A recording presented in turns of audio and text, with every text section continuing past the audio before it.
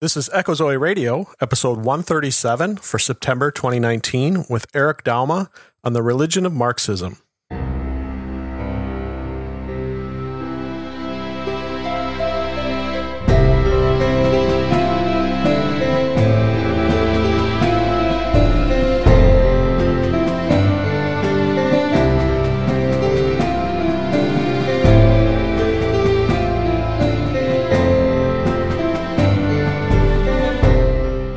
Welcome to Echo Zoe Radio, the podcast outreach of Echo Zoe Ministries, where you'll hear about important topics affecting the church today. Our primary goal is to explore a variety of issues while remaining faithful to God and His Word. Stay with us for the next hour as your host, Andy Olson, shares his conversation with this month's guest. Here's your host, Andy Olson. I'm Andy Olson. Thanks for listening to Echo Zoe Radio. This is episode 137 for September 2019 with Eric Douma. With a busy summer schedule leading to an August episode that was so late, it was almost a September episode, along with a very busy family schedule and some health issues I'm dealing with at the present, this episode is a replay from the Echo Zoe archives. Eric Douma was on in April 2014 for episode 72 to discuss Marxism from a religious perspective. Shortly before being on the show, he'd begun teaching a midweek class at church called Worldview Wednesday and taught Marxism, America's Most Dangerous Religion, for his first class. This subject ties directly into the Emergent Church, which shares its philosophical roots with those developed by Karl Marx. This is a powerful look at a subject that affects each and every one of us, regardless of where you live or what your worldview is. Eric and I talked about Marxism from an American perspective, but Marxism is a worldview that dominates much of the world today. If you have friends or family members that profess a belief in Christ but tend to vote with the world, this is a discussion that can help shed much needed light on the philosophy that drives many of the people in power all over the world today. Show notes for this episode are available. You'll find a basic outline of the discussion and links to additional resources, and you can find that at echozoe.com/137. Also, the Lessons in Logic video series that I've been posting for over a year has come to its conclusion, as all of the pre-recorded videos in the queue have been posted. Given that scheduling has made a new September podcast episode infeasible, I'm not only not sure when the next series is going to begin, but I don't yet have a firm topic in mind. If you have any suggestions for topics that I can cover in a series of short 2 to 5 minute videos, I'd love to hear your ideas. It doesn't have to be something I'm an expert in. Part of the enjoyment I get out of doing them is the learning that I engage in order to produce the videos. So finally, before we begin, a reminder that you can get email alerts for new episodes. Because the most popular social media platforms are aggressively censoring political conservative and Christian accounts, they can't really be counted on to be around when we need them. So sign up at the website to receive an email alert when new episodes are posted.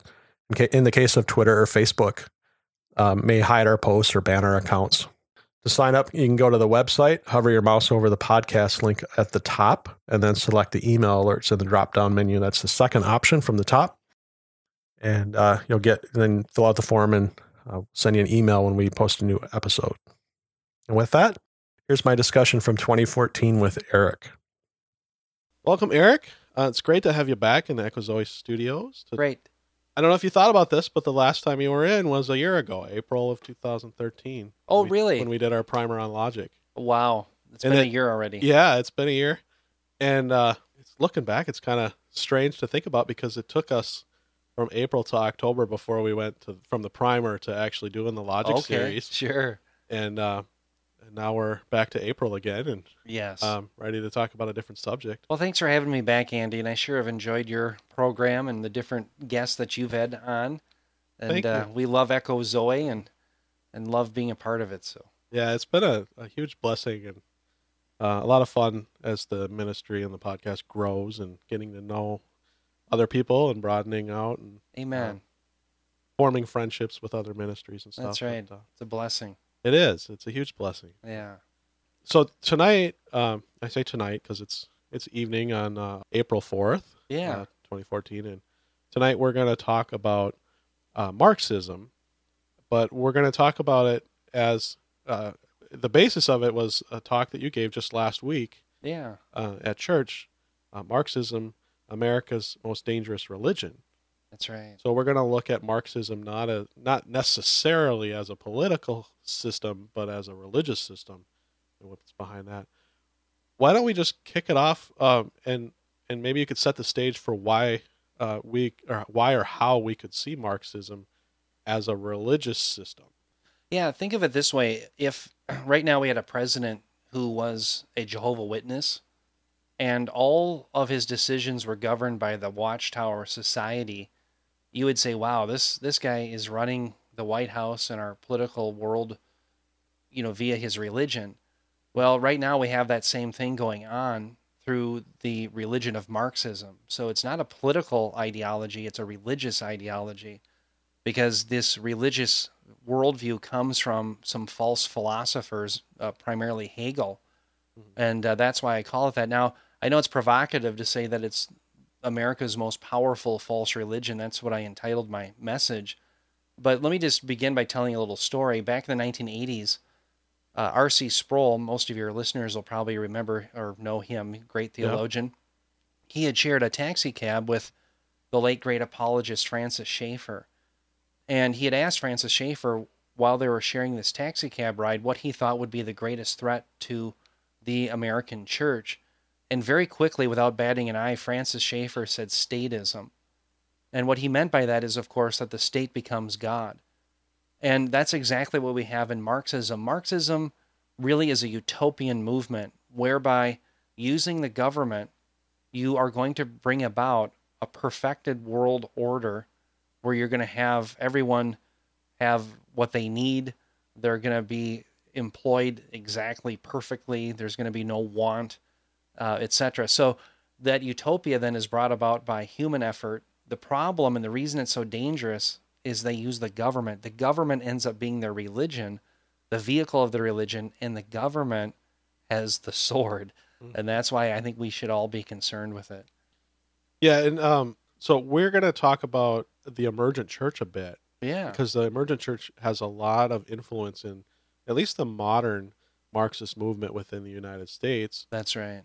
But before we get too far into our discussion and we get to that, I want to point listeners back, quite a ways back actually, episode 18, which was about 5 years ago, that I interviewed Bob DeWaay, our mutual friend and fellow preacher at Gospel of Grace Fellowship with you. Bob came in and we talked about his book, Undefining Christianity, about the Emergent Church. And so it probably makes sense if listeners haven't heard episode 18 to maybe pause this and go back, go echozoe.com/18 to get that interview. And really, Bob does a great job in the book and in the podcast talking about the Emergent Church and who they are and what they believe and what their philosophy is. And we're going to be referring to a lot of the same things tonight because the Emergent Church really sprang out from a lot of the same philosophers that drove Karl Marx and Friedrich Engels to begin that Marxist communist movement back in the mid-19th century. That's right. Exactly right. Bob DeWaay, by the way, just for your listeners' benefit, he is the best on the emerging church in the world today. He does all primary source research, and that's what you want. He is really the one who's gotten down to the brass tacks on what the emerging church teaches, and the commonality is the philosopher Hegel, and we'll be talking about that here this evening. So, yep. Yeah. Well, why don't we jump into that? And yeah, you're gonna kind of be guiding this discussion, having done the discussion at church, and well, let me begin just talking about Marx and how he came to understand Hegel and how he came to know Hegel. Karl Marx is a man who's born in 1818. He's born in Germany, and at age 6, he considers himself a Lutheran, but very early in his adolescence, he becomes disenfranchised with Christianity. He ends up going to sit in his college years under a man named Georg Wilhelm Friedrich Hegel, and he's a philosopher that teaches Karl Marx his basic doctrines. There's another man who's a friend who also is a Hegelian, and his name is Ludwig Feuerbach. So what the listener needs to realize is Karl Marx gets two ideas, one from Feuerbach, which is a rabid atheism and materialism, but the other comes from Hegel, and that's this idea of evolution. It's called the dialectic. And simply stated, and we're not talking about biological evolution here. We're talking about more of a spiritual and sociological evolution. You're exactly right. What Hegel primarily teaches is he's a panentheist. Now, for your listener, remember, panentheism is all things are in God, whereas pantheism is everything is God. Okay? Well, Hegel's view of God is not theistic, where you have a transcendent God who is distinct from his creation, but instead what you have is a God who has two poles. And so on one hand, you have God, he's one pole, and the other pole is the world that is being drawn or sucked in, if you can imagine, into God. And so God is absolute spirit, the world is material, and mankind is the go-between, part spirit and part material. And so God is using mankind in this form of spiritual evolution to draw all things into himself. And so what he taught was this idea that over time you're going to have this perfection, that everything's going to head and trend towards utopia, because God will never judge the world. Why? Well, because why would he judge the world if he draws all things into himself? He'd be judging himself. So God isn't going to do that. He's not going to judge himself. So everything's going to be wonderful. You don't need a cross. You don't need to be saved from the wrath of God to come. Well, lo and behold, Karl Marx sits under that. But Karl Marx is a materialist. He's a rabid atheist. And so what he does is he basically distorts what Hegel's teaching and he materializes it. And so what Karl Marx, if you could just broaden out to a macro level, what Marx really believes is that you're going to have a battle between the haves and the have-nots. And ultimately, he says it's going to be a battle between capitalism, which is what he called the thesis, and the antithesis or the antithesis to that would be socialism. And they will battle, and what results from that would be a synthesis, one day utopia, which is communism. That's the broad view. But in the micro view, he says it's always a battle between the haves and the have-nots. So the role of government then is to take from the haves and give to the have-nots. Now here's why. If you don't take from the haves and give to the have-nots through history, the haves would be the ones who own private enterprise businesses. They run the means of production. They're often called the bourgeoisie. The have-nots are the proletariat, as he called them. They're the workers. Well, if you don't back the have-nots, there's going to be no battle. The haves will just crush them. So the role of government then functions like God, who simply says, for the greater good, to reach perfection, we have to take from the haves, give to the have-nots, so we can force the synthesis, and therefore we reach utopian perfection. So where did that idea come from, this idea of evolving and everything getting better? It really came from Georg, Wilhelm, Friedrich, Hegel. Yeah. Okay.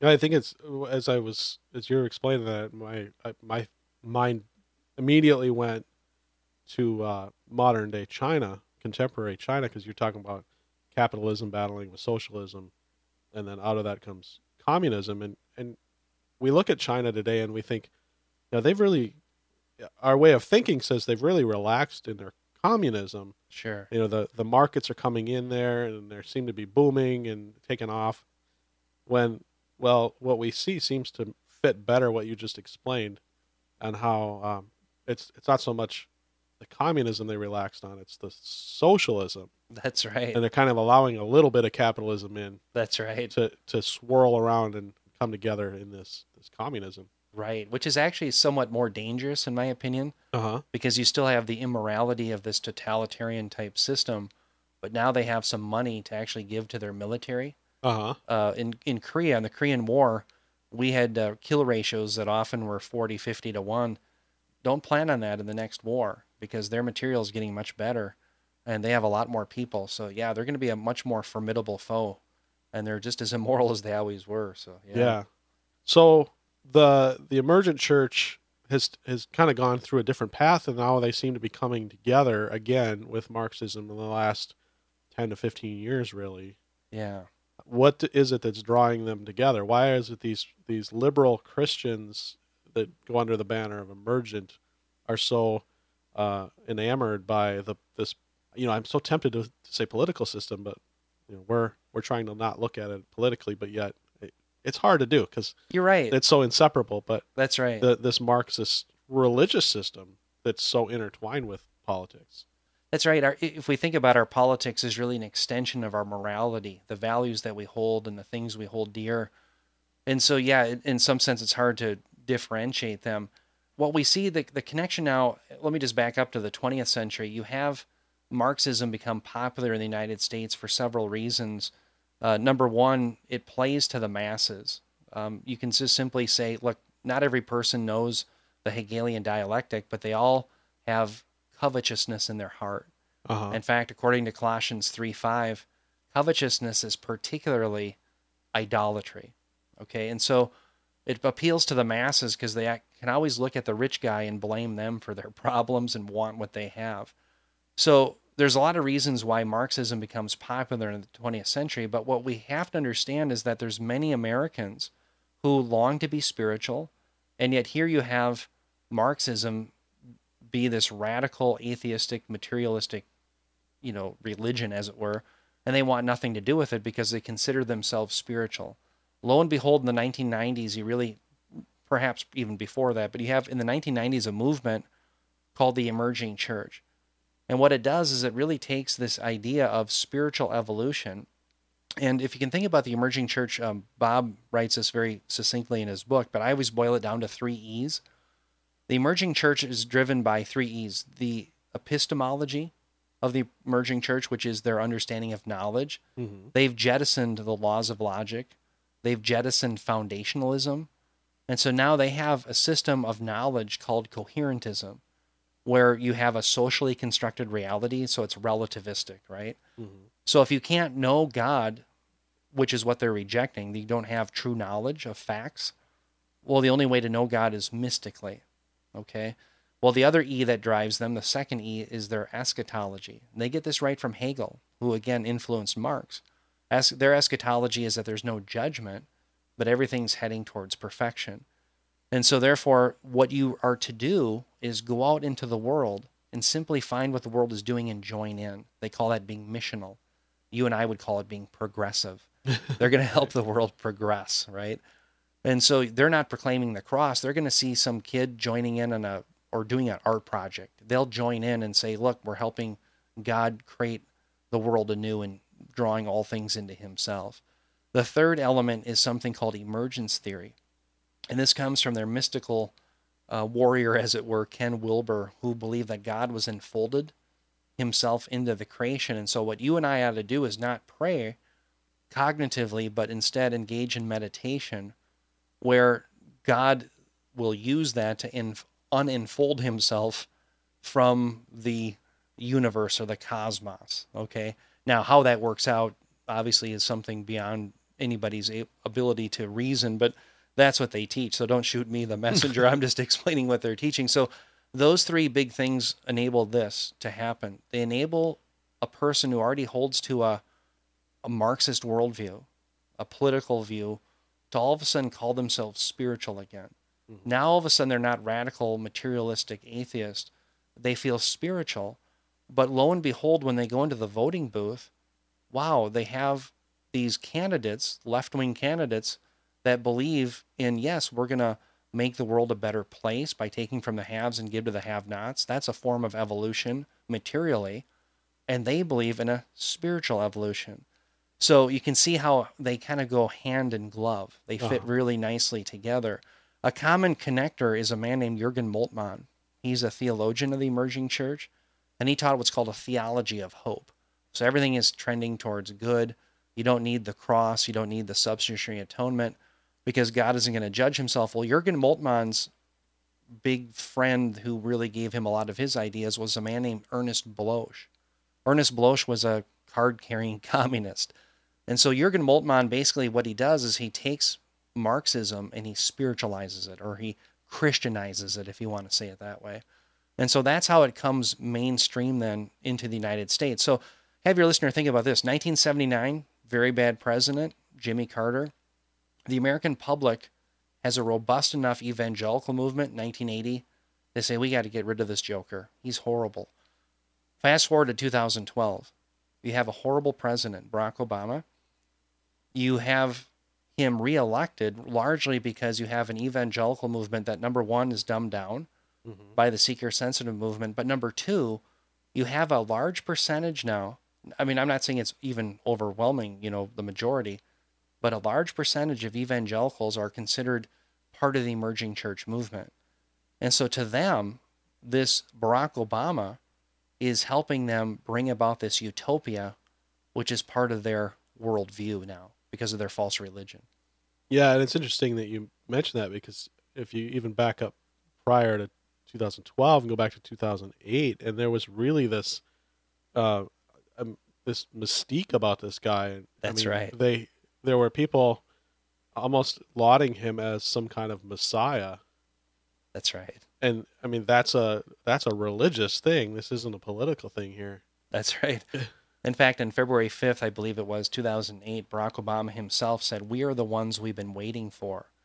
Now, have your listener think about this for a moment. That's exactly what the people were saying at the Tower of Babel back in Genesis 11:4, when they built the tower, and Babylon is what they were really working on. In fact, the term Bavel for Tower of Babel is the term that's used for Babylon throughout the scriptures. And remember, their reason was they wanted to make a name for themselves. Well, that's the same ideology that's really within the emerging church movement and within the left-wing party in America today. They are going to make a name for themselves. Yeah. Yeah, and I mentioned to you on Sunday, after our services, that I'm exploring this idea in my own studies of theology and of Scripture, but I feel pretty strongly, even getting into the study, that I think all false teaching in the world, everything, can be traced back eventually. It might go through several steps, but it can be traced back to the lie in the garden of Genesis 3, where the serpent said, "You will be like God." Amen. I mean, you look at, like, every false teaching in some way or another wants to make the individual into God. That's right. And that's very easily illustrated through, say, Mormonism, That's right. which says that God was once a man, Yes. and that man can become God.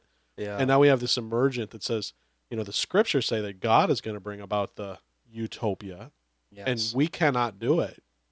He's the only one that can do it. That's right. But now we've got this movement that says, no, we can do it, and we will do it. You're exactly right. When you look at the scriptures, for instance, after the Tower of Babel, God mercifully disperses the nations. And so we have many governments. And one of the merciful things about that is if one government gets out of control, the other governments will gang up upon the other one and make it submit, basically. Mm-hmm. We'll even see as early after the flood as Genesis 9:6, where God says, if a man sheds a man's blood, so by man shall his blood be shed. And so you have this institution of government is really designed to restrain evil, okay? Well, fast forward to the New Testament, Romans 13:4, Paul argues very fiercely that the government official is a minister of God, and if you do evil, you should fear because he does not bear the sword in vain, meaning they can use it. So the biblical worldview is that men and women are created in the image of God. They are rational beings, and they must be protected as unique image bearers of God by the government. So the primary role of government then is to restrain evil. Mm-hmm. Well, ironically, in the Marxist movement, their religion, restraining evil is itself evil. Now, why would that be? Well, as you just mentioned, Andy, they believe they're going to build utopia, their God.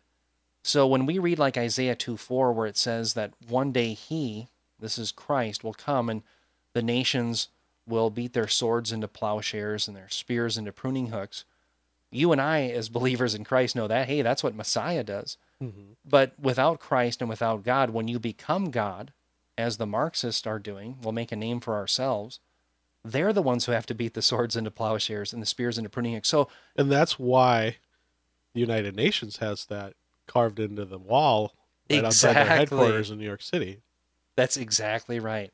So you can imagine when a U.S. Marine goes and kills a terrorist, to a true Marxist professor in academia, they are not living up to this idea of beating the swords into plowshares. In fact, they're wrecking this chance of utopia.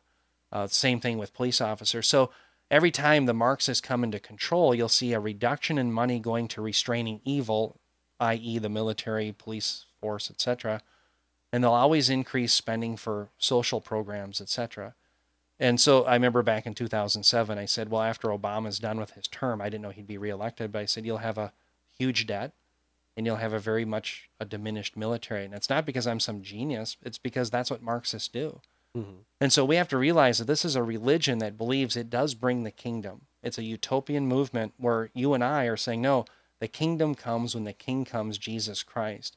So if the listener will think about, the Soviet Union believed they bring perfection. They were fighting the United States that had a public that believed Christ brings perfection.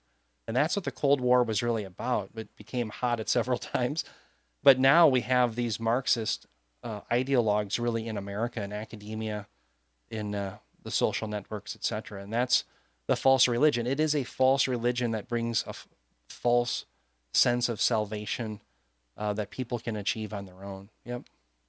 Now, I don't want to get too far off track, but you and I have very similar eschatological views. Yes.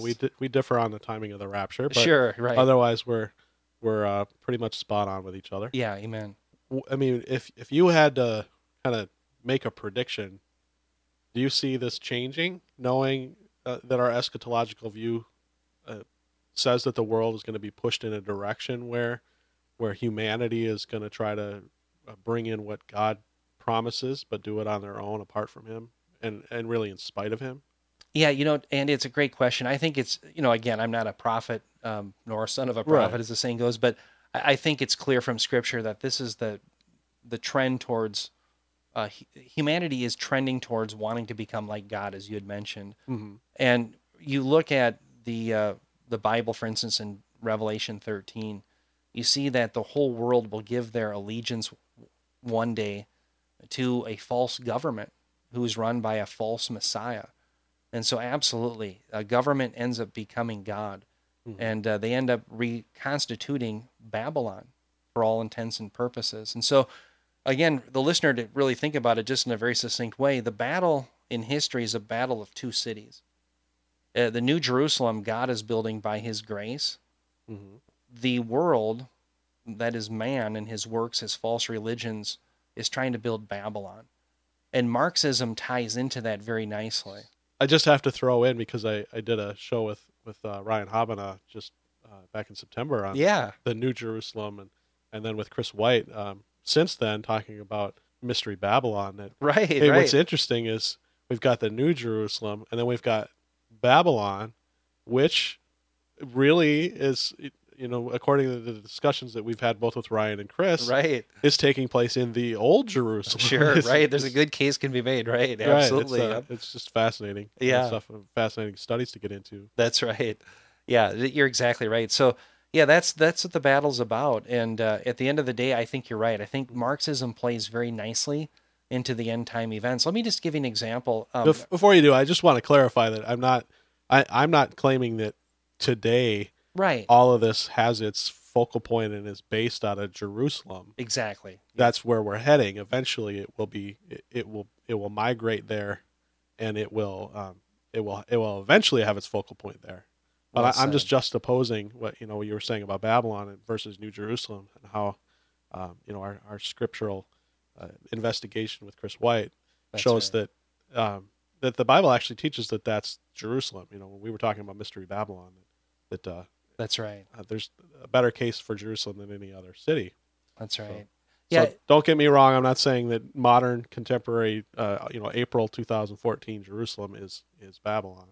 No, I completely understand. Chris made that clear as well. But that's right. And one of the things I've never enjoyed, and I know you don't as well, is guessing who the Antichrist is. right, yeah, But one thing that's interesting to me in this whole discussion about Marxism is many times you've heard as of late that the future Antichrist will be a Muslim, etc.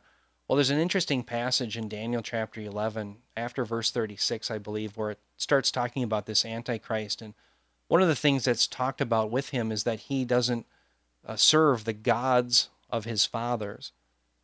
Now, what's interesting about that, of course, if that Antichrist is going to be a Muslim, if you're a Muslim, you have to believe that there's no God but Allah and Muhammad is his prophet. And if you deny that, you're not a Muslim. Mm-hmm. But the Antichrist is going to be one who doesn't serve the gods of his fathers. Well, again, let's go back to Obama's comment. Obama says we're the ones we've been waiting for. Well, isn't that what they were saying in Genesis 11? Let's make a name for ourselves. Mm-hmm. And this is the idea you had just mentioned, Andy, that we are God. That's the original lie in the garden. So what's interesting is the Antichrist seems to line up, to me, much more under the auspice of we are God. We'll create it ourselves. And that's exactly what you see humanity do, rebel against God and create their own utopia, as it were, but it ends up being a living hell here on earth. Yeah. Right. One of the things, I'll just mention a few things about Marxism as it plays out in our world. And we as Christians have a trinity that we believe in, we hold very dearly. Well, I'd mentioned that the Marxist movement is predicated on this idea of taking from the haves and giving to the have-nots. That's what their religion is based on, okay? Let's give some examples to that. For instance, let's take the Palestinian-Israeli debate today. The Palestinian-Israeli conflict, there is a clear moral victor or side, and there's a clear immoral side to the whole battle. In other words, if you're looking at the battle between Adolf Hitler and Winston Churchill, I don't think anybody would be confused as to which side was moral and just in their battle against the other. Well, the same thing is true in the Palestinian-Israeli conflict. Israel, since 1948, has given us wonderful inventions in the world. I'm not saying that that necessarily means anything, but they've given us wonderful scientific inventions. The Palestinian movement has basically given the world a better suicide vest. That's their contribution to humanity. But the left, the Marxist left, consistently backs the Palestinians. Now, why would they do that? Why would they back the Adolf Hitler of our day? Well, the reason why is because the Palestinians are viewed as the have-nots. So everything goes through that grid. So realize when you're dealing with a Marxist and their false religion, everything must go through the grid of being the haves versus the have-nots. So no longer now do you have a movement that's capable of thinking morally. They're just incapable. They see everything through that prism. Now, again, does the average Marxist who votes Marxism, do they understand the Hegelian dialectic and all these things? No. But the elite does. And they play to their base nature, their sinful nature, blame the Jews. The rich man is always to blame. It's these type of basic hatred and spiritual battles, as it were, that they play on, and they're able to make people think that way. So in the Marxist world religion, there's a trinity. And their trinity to give power to the have-nots is race, class, gender. They will break all of humanity into race, class, gender. So if you happen to be a woman, let's talk gender, you're automatically a have-not. And so you're automatically privileged in society by the Marxist movement, no matter what virtues you bring to a job, no matter what capabilities you bring to the task at hand, they will always give you preferential treatment.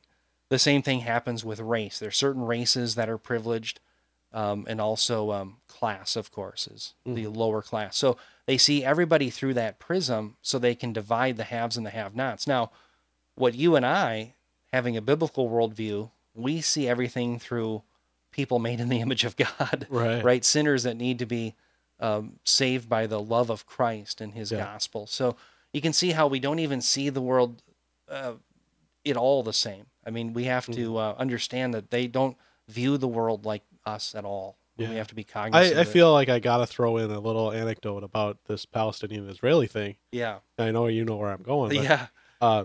Just less than 2 months ago, I ended up joining Ryan Habana on his Israel tour. And listeners might remember that when he came on and talked about the New Jerusalem last fall, he brought up this trip, and he, even on the podcast, he said, Andy, you got to come.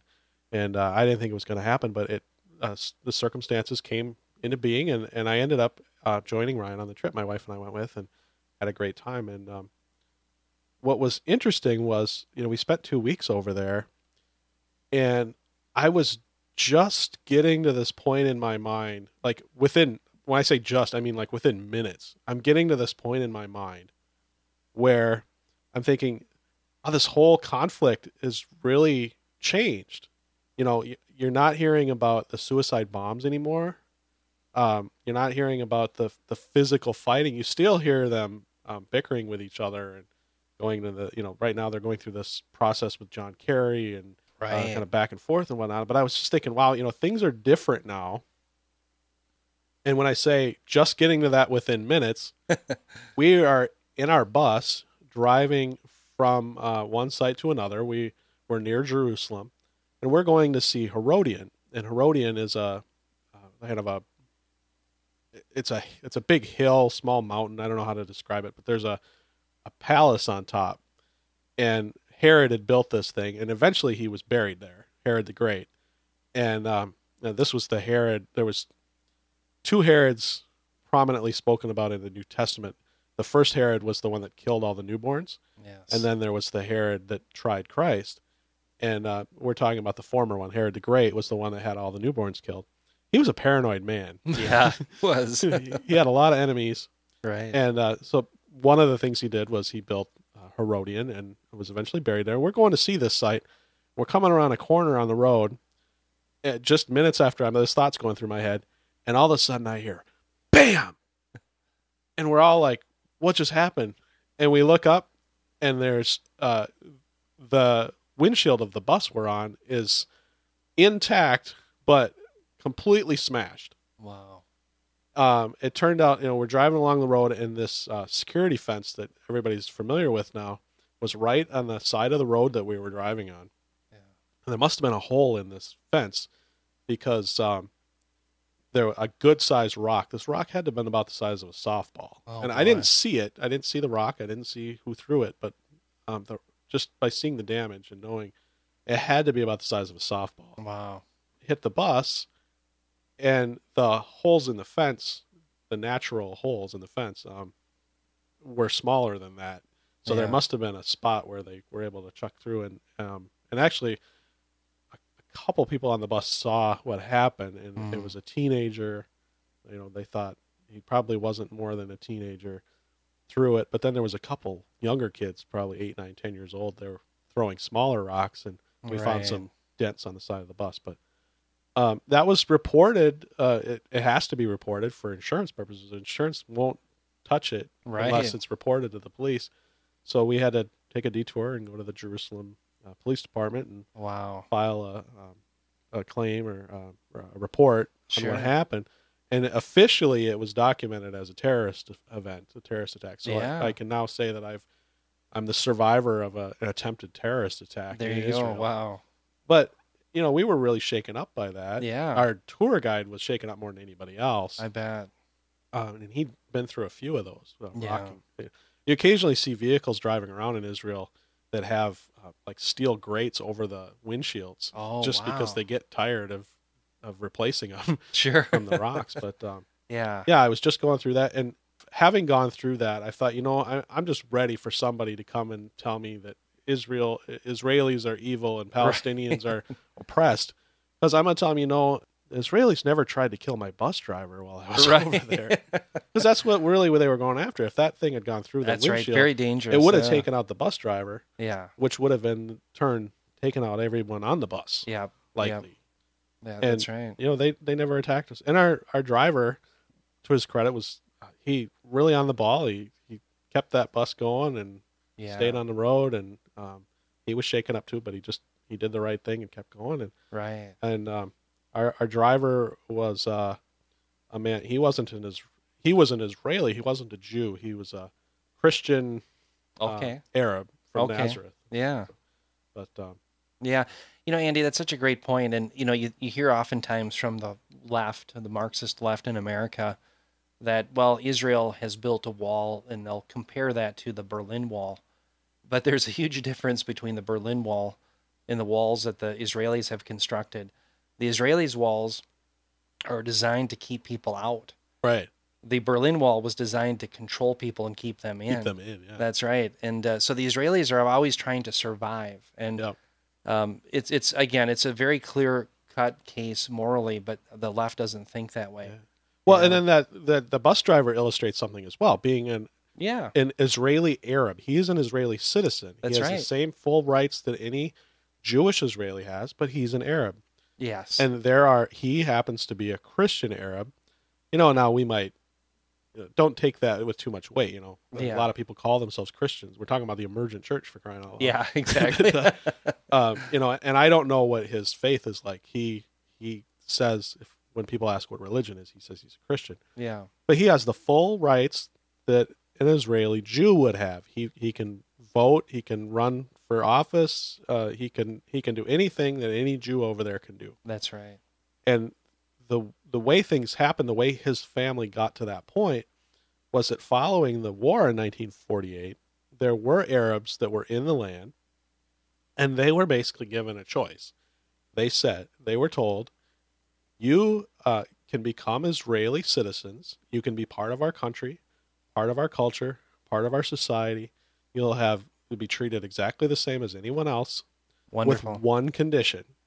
You have to recognize us as the governing authorities, the Israeli government. Yeah. You have to recognize the Israeli government and that we are a Jewish state. Yeah. As long as you'll do that, full rights. We're not going to treat you any different. Yeah. And if you don't, then that's where we end up with a separate people that now they wouldn't have called themselves Palestinian at the time. Right. They would have found that offensive, actually. Palestinian. Right. Palestine is just a geographic term. That's right. And up until prior to 1967, that was simply another way of saying a Jew who lives in Israel. Sure. And those who said no way, we don't recognize you, and we're not going to tolerate your government, became what is now called Palestinians. Yeah, and think about this: would a Jew who went to Saudi Arabia or any other nation like that have the same rights? I mean, a Jewish person would certainly not have the same rights in the Gaza Strip. Let's put it that way. So, yeah, clearly, well said. It's a clear case. One side is moral and the other is not. But the Marxist movement, they don't see things morally. Right. And everything's from the haves and the have-nots. Yeah. And they do the same thing, by the way, in America. Yeah. Islam is regarded as the have-not religion. So it doesn't matter if it murders more children or what have you, or if its claims are false. That doesn't matter to the left. The left sees things between the haves and the have-nots. Yeah. And that's really hard to get our minds around, because we look at like how they look at Islam. Yeah. But yet look at how Islam treats people that they would champion. Some of these classes, it's you brought up race, class, gender, but there are other. Yes. I guess class isn't just economical. That's right. There are other ways of dividing people by class, and yeah, take the homosexual community. We as Christians have issues with that, of course, but we kind of live and let live. Yes. As long as they know what God thinks about what they're doing, right? That's as far as we go. We don't take it any further. But Islam, if you were Ahmadinejad in Iran, was famous for saying there are no homosexuals in Iran. Yeah, very ominous. And the reason he said that is because if we find out there are, they're killed. They're gone. That's right. That's right. Yeah, very good point. And that brings up an excellent point, too, with the left in America. They don't argue merits morally. They don't really reason that way. What they do is they engage in name-calling. So they divide everybody race, class, gender, because they have to find the distinction between the haves and the have-nots. And then what they do is to disarm us as conservatives or Christians, they merely name-call. Okay? We are those who are trying to hold on to power or necessarily evil. And so what they do is what I would call six-herb us. Now, this is a saying that comes from Dennis Prager. For your listeners, many of you know that he's a syndicated columnist and also a talk show host with Salem Network. And he's a Jew, and he spent a lot of time studying Marxism at Columbia University. He speaks Russian. He knows it very well. And he says, look, the left simply six-herbs us. And what that stands for, it's an acronym: sexist, intolerant, xenophobic, homophobic, Islamophobic, racist, and bigoted. And so they don't have to deal with our arguments. Now, you and I did logic together, right. Andy, and it's I know pure ad hominem. Ad hominem, exactly. That's all it is. It's all ad hominem. So what it really is slandering human beings and saying you're a bad person, even though they can't prove that you and I hold to those things. In fact, we would not. Yeah.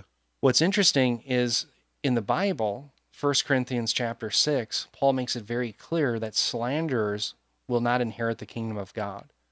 And so the very discourse that the Marxist left engages in is a form of sin.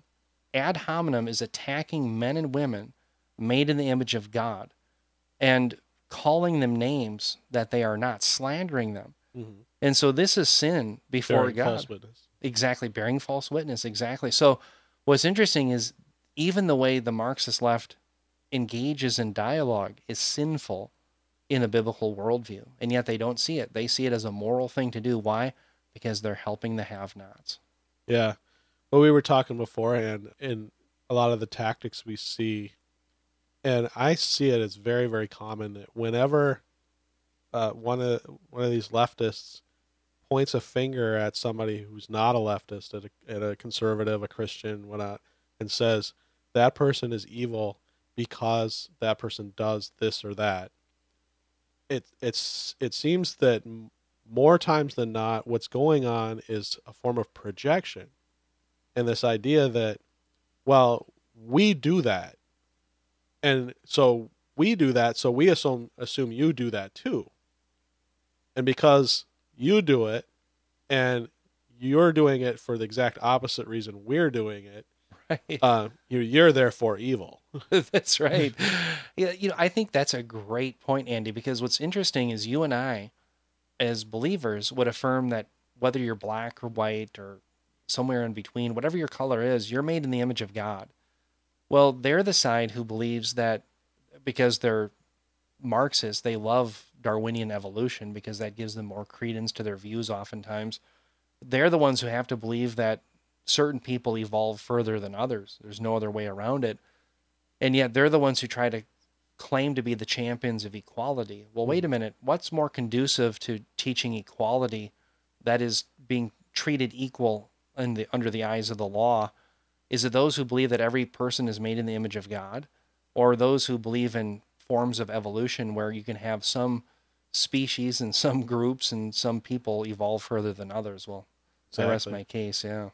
Yeah, it's just it's mind-boggling, and I say that having gone through the logic class with you, that we are logical thinkers. That's right. It's really hard to even understand how to put such thoughts together. That's right. And one of the big ruses that the Marxist left will throw at Christians is that we're totalitarians or authoritarians, they will say. But I want the listener to think about this. When it comes to public morality, we've basically, as an evangelical movement, said you can't murder your children, okay, or other people's children, right, in abortion. Mm-hmm. But what the left has done is they say, well, you can only have soft drinks that are a certain size. I would cite a man of the left in New York City who did that. Right. You have circumcision at least attempted to be banned in certain cities in California. Wood-burning stoves are out in California. You can only have certain types of light bulbs, certain types of cars, cafe stand. The left restricts just about anything they can get their hands on. Yeah. And yet you and I have basically said, look, we basically don't want you to murder people. Okay. Right. And yet you and I are the ones who are the totalitarians. Right. Yeah. So it's very sad, obviously. So you're dealing with a people who think different. They don't think morally. They think in terms of haves versus have-nots. Yeah. Yeah. I wanted to kind of ask about your thoughts on some of this have-nots. It really strikes me that so much of the policy decisions that come out of the left, that where they implement this worldview from their religion through their takeover of government, it really logically is antithetical to their stated goals. That's right. And for example, I want to talk about, you're talking about choice. Like, we would be pro-choice on soda. Right. We would be pro-choice on light bulbs. We would be pro-choice on wood-burning stoves. Exactly. And a big one for us is that we would be pro-choice on where children go to school. Yes. And, I mean, we look at, like, inner-city government schools are always the worst performers. That's right. And we would say, why don't we just take that money that is going to that government school and give it to the family and let them go wherever they want. Right. And then they could go to a better school and actually improve themselves in life.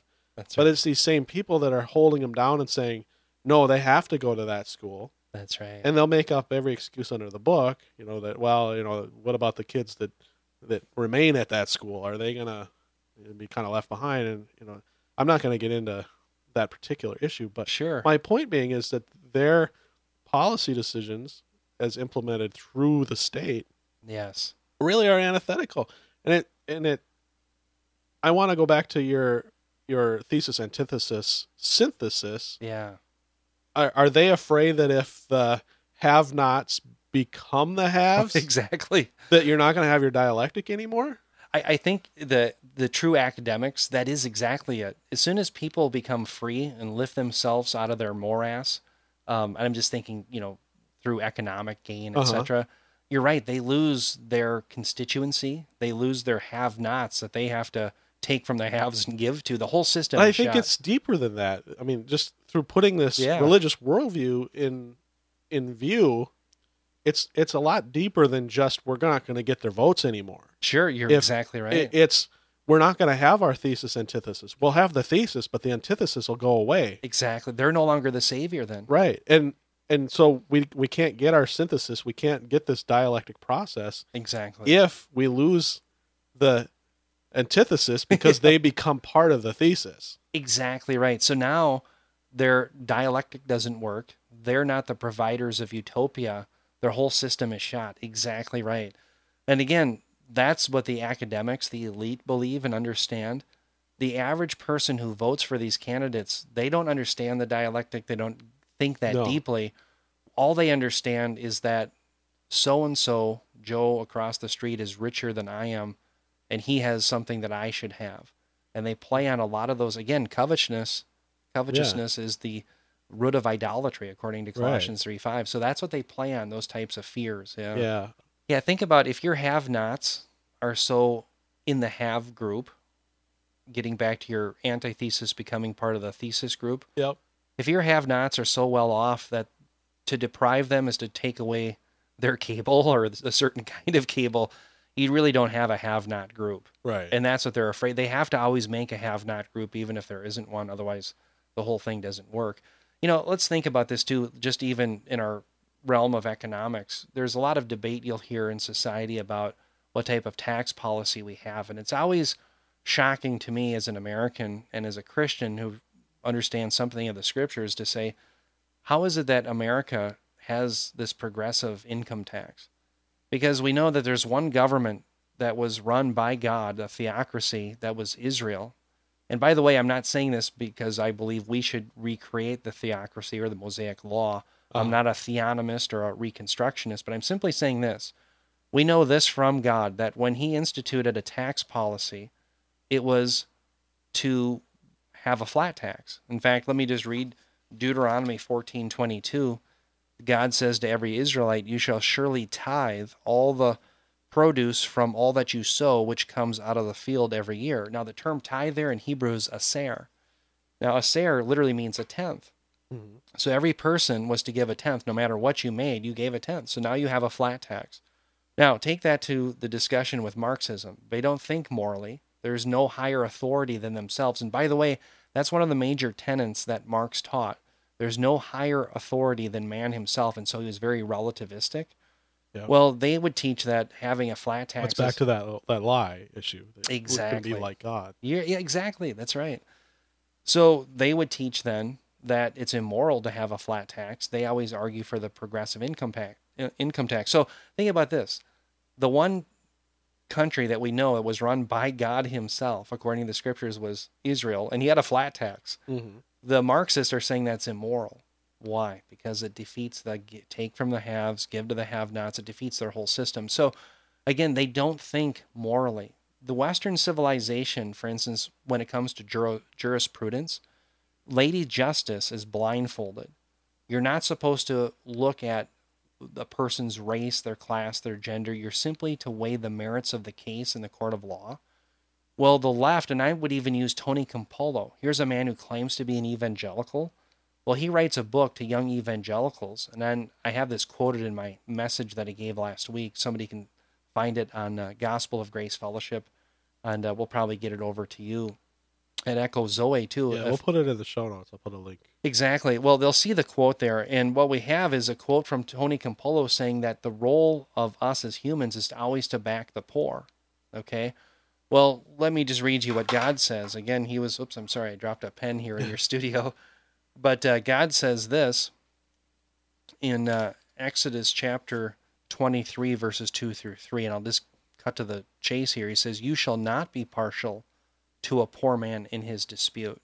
So think about the ramifications. Western civilization, which is really built on the Judeo-Christian ethos that comes from the scriptures, has a lady justice that's blindfolded, and she has scales in her hands. So the ideal then for the justice system is to have either jurors or a judge that will simply weigh the merits of the case irregardless of someone's economic background. Well, that's not the way it is in the Marxist system. They see everything through haves and have-nots, and so they want you always to support the have-nots. Now, that's why Elena Kagan and Sotomayor were very powerful choices to the left to bring onto the U.S. Supreme Court, because they see their role is always backing those who are of the have-not class, as it were. So, not blindfolded at all. Exactly. So everywhere you see the left in their religion affects our world. Okay? So you and I have many ideas. Like, for instance, we believe that unless someone trusts upon the Lord Jesus Christ, they're not going to enter the kingdom of God. But we freely proclaim that, and people can freely believe it or not. Of course, we believe that they have to be regenerated by the Spirit. But notice, we're not taking anybody's, we're not giving a judicial nominee forward to enhance the kingdom of God in that way. But the left's religion is government. And that's why I think everybody should realize this is a particular religion to fear because of where it leads and the damage it can do. Yeah. I have a point I want to close with, but before I go to my point that I want to close with, is there more from your studies that you want to bring out? You know, we're coming up on kind of late in the podcast. Yeah. And I don't want to miss anything. But. Well, you know, I left people with this. We have to remember that the Great Commission is to proclaim the gospel. We're not going to win this fight politically. This is a religious battle. Mm-hmm. And Marxist people who vote, and I'll just be frank, primarily for the Democratic Party, although you'll have some Republicans, etc., that think this way. These are people who need to be reached with the gospel. And they need to be helped to understand where their bad ideas come from and to know that utopia does not come from their action or the action of government, but there's a Christ who's coming to bring a glorious kingdom. And we have to preach these things and remember that part of the gospel is the good news that Jesus Christ will one day bring a kingdom that will know no end. And that needs to be proclaimed loud and clear. And my prayer is that people would be equipped to show what the Marxists believe as far as the thesis, antithesis, synthesis, and show that that doesn't work out in history. That's exactly the point I was going to make, actually. Maybe a slightly different angle, but exactly the point I was going to make. You know, I've gotten involved in the political process, less so this year, but the last few cycles, 2008, 10, and 12. Going through that, you know, in Minnesota, we have a caucus system. A lot of states do primaries where when you're going to pick delegates to a national political party convention, you actually will go to a primary and you'll vote for the candidate, right. And then the party will pick delegates that are going to vote for that candidate. Minnesota does it a little differently. We've got a caucus system, and the way it works here is that we have a local meeting, and it's usually just at most, I think the most people I've ever seen was probably 2008, and we probably had 30, 40 people in one unit that get together, and we'll talk a little bit about what our political values are, and then we will elect amongst ourselves people to go to what we call a BPOU, which is a basic political operating unit. Yeah.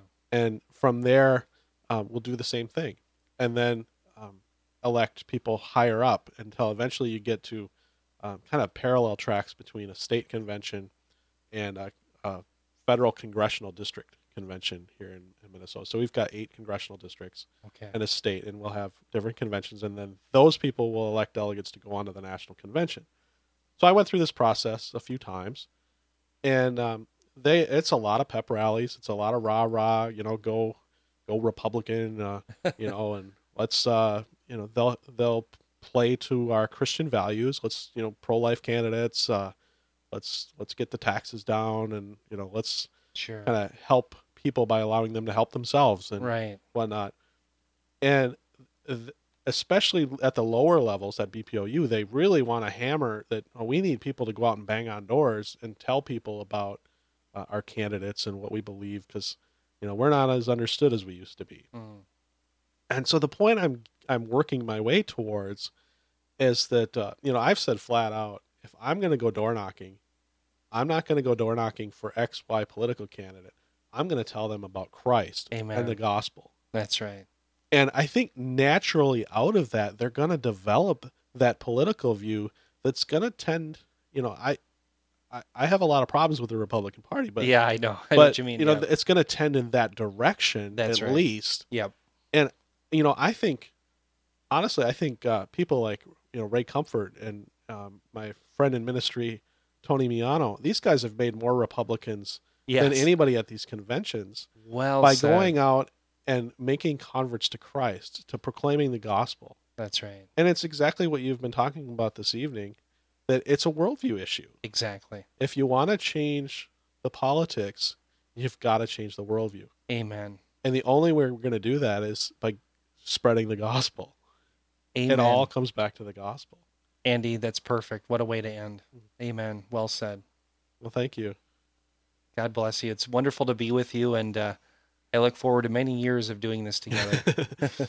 Yeah, well, I want to thank you for coming in, for doing this. Yes. I will link on the show notes. This is episode 72. It's Okay. the last episode of the 6th year of Echo Zoe. Next month will be our anniversary month. Wow.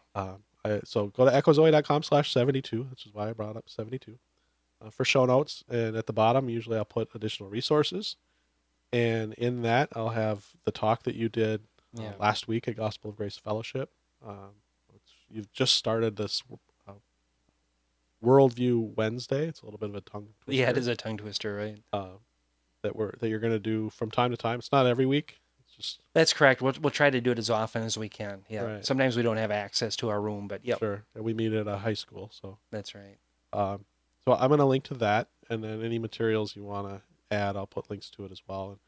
But I thank you for coming in. I always love doing stuff. You and I are good friends. That's right. Not just go to church together, but good friends. And so Yeah. it's always fun to talk. And Hey, God bless you, Andy, too, in your ministry. I'm just so grateful for Echo Zoe and all the wonderful, thought-provoking well, thanks. people that you've had on, and the programs. Just very, very well done, and I'm very grateful to all you do. So Well, thank you.